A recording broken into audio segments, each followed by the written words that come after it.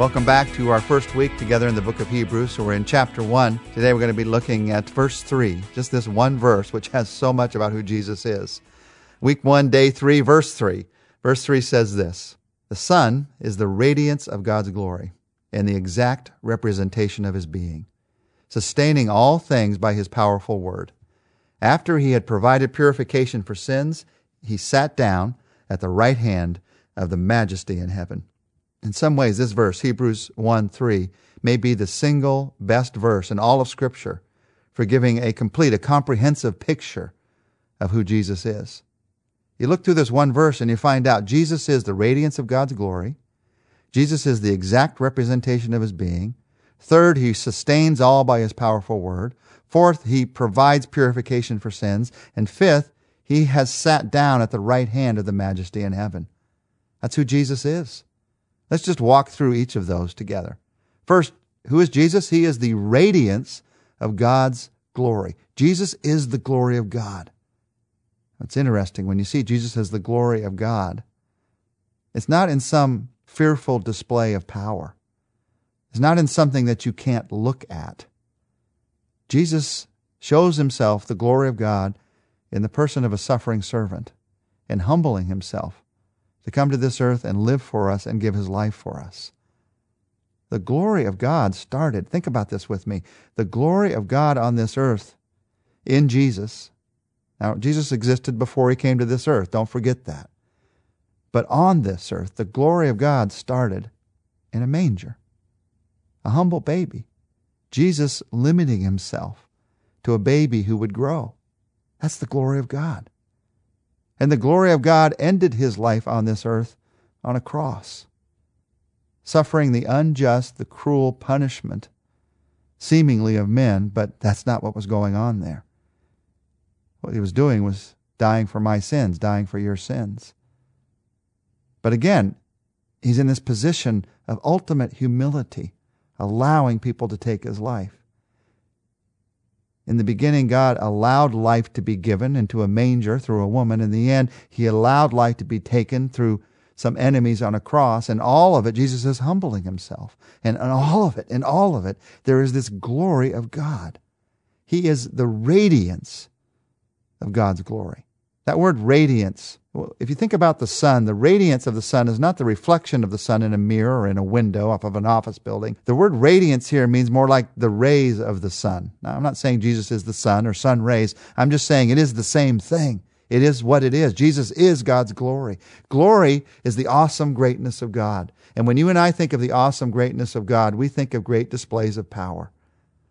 But we're reminded in the person of Jesus that we most clearly see it in our lives today in the humility of Jesus who came and gave His life for us. God can accomplish great displays of power whenever He chooses. He is the Creator. He is the one in the end who will be the judge. But in Jesus we see the humble love of God. He is the radiance of God's glory. Number 2, He is the exact representation of His being.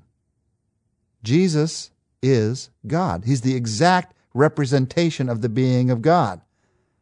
Now, the question to our scientific minds is, how could that happen? How can you fit God into a human being, a human body? How is that even possible? How can you fit God into that manger that we talked about? How can you fit God into that boy that grew up? How can you fit God into Jesus walking around with His disciples? For some of us, that seems like, with our scientific minds, trying to fit the Pacific Ocean into a thimble. But remember, this is not about our scientific minds. This is about something that's above and beyond even our thinking. How do you fit God into a human body? The same answer as we had with the radiance of God's glory. It's through humility. The Bible tells us in Philippians chapter 2 that Jesus humbled Himself and so became a man. So walked this earth, so gave His life on a cross. He's the exact representation of His being. We see in Jesus who God is because Jesus is God. Number 3, this verse talks about how Jesus sustains. He sustains all by His powerful word. Jesus is the creator of everything. Father, Son, and Holy Spirit are. But He's also the sustainer of everything and the ruler over everything and everyone that exists. Now, some people recognize that He's their sustainer, that He's their ruler. Others don't. It doesn't change the fact that He is. That is who He is. If you're in a place where you can look at the fingerprint on your thumb, if you can make it out, that fingerprint, He made that. He formed us. He fashioned us. He fingerprinted us. But if you think of the blood that's coursing underneath that fingerprint, He is the one who is sustaining that. He's the one who's keeping you alive. Now, I know this is hard for us to see sometimes. We think, I'm the one who's keeping me alive. I'm the one who's doing the work. I'm the one who's buying the food. God allows us to be involved in the process, no doubt about it. But the truth of the matter is, God, who He is the one who holds it all together. And without Him, it would all fall apart in an instant. The truth is, you and I, we depend on Jesus for our very existence. And I'm not just talking about your creation existence that happened, 15, 25, 35, 85 years ago, that moment when you came into this world. You depend on Jesus, yes, for your birth, but you also depend on Jesus for your moment-by-moment existence. God, who is life, is the one who sustains life, and without Him there would be no life. He sustains it all by His powerful word, the word of who He is. And then this incredible verse goes on to say, after He had provided purification for sins. That's what happened at the cross. He provided purification. And those who were reading the book of Hebrews were, remember, Jewish believers, Jewish followers. They understood this phrase. They understood what it meant to provide purification because they knew all about the offerings at the temple. They knew all about the sacrifices that were made and the blood that was spilled so that purification could be provided for the people's sin. And they knew that unless purification was provided, that the sins would stay on the people of God. Jesus provided purification through a sacrifice on a cross. He is our Savior. And He reminds us here that we depend on Jesus not just for our very existence, we also depend on Him for our forgiveness. We depend on Him for our eternity. We depend on Him for our relationship with God. He not only has brought us life, He has brought us new birth through what He did in purifying. You may not be sure that your sins have been purified, that they've been forgiven. Right now, you can ask for them to be. We'll talk about this several times in the book of Hebrews. You can say, Jesus Christ, thank You for dying on the cross to provide purification for my sins. And right now, I ask You to forgive me. I want to follow You. I want to be the kind of person, I want to live the kind of life that You've made me to live. Jesus, who is He? He's the radiance of God's glory. He's the exact representation of His being. He sustains all by His powerful word. He provided purification for sins. And then number 5, He sat down at the right hand of the Majesty in heaven. Now, in the way that this sentence is written in the Greek language, this last phrase is actually the focus. You could read it this way, being the radiance of glory, He sat down at the right hand. Being the representation of His being, He sat down at the right hand.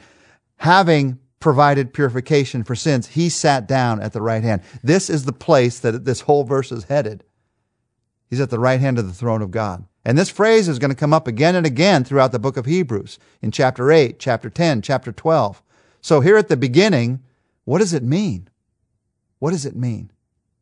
Well, the right hand of God is the place of honor and authority and power. George Guthrie talks about the right hand of God being the place of 5 specific things. It's the place of the promised Messiah. It's the place of the victor over sin. It's the place of the judge of all. It's the place of the Lord of all. And it's the place of our intercessor for our sins. Now that's just a taste of that, a beginning of the look of that. We're going to come back to this again and again through the book of Hebrews. What does it mean that Jesus is sitting at the right hand of God for you? What does it mean? It means that whatever He promised to do, He has the power to do. He will make good on those promises.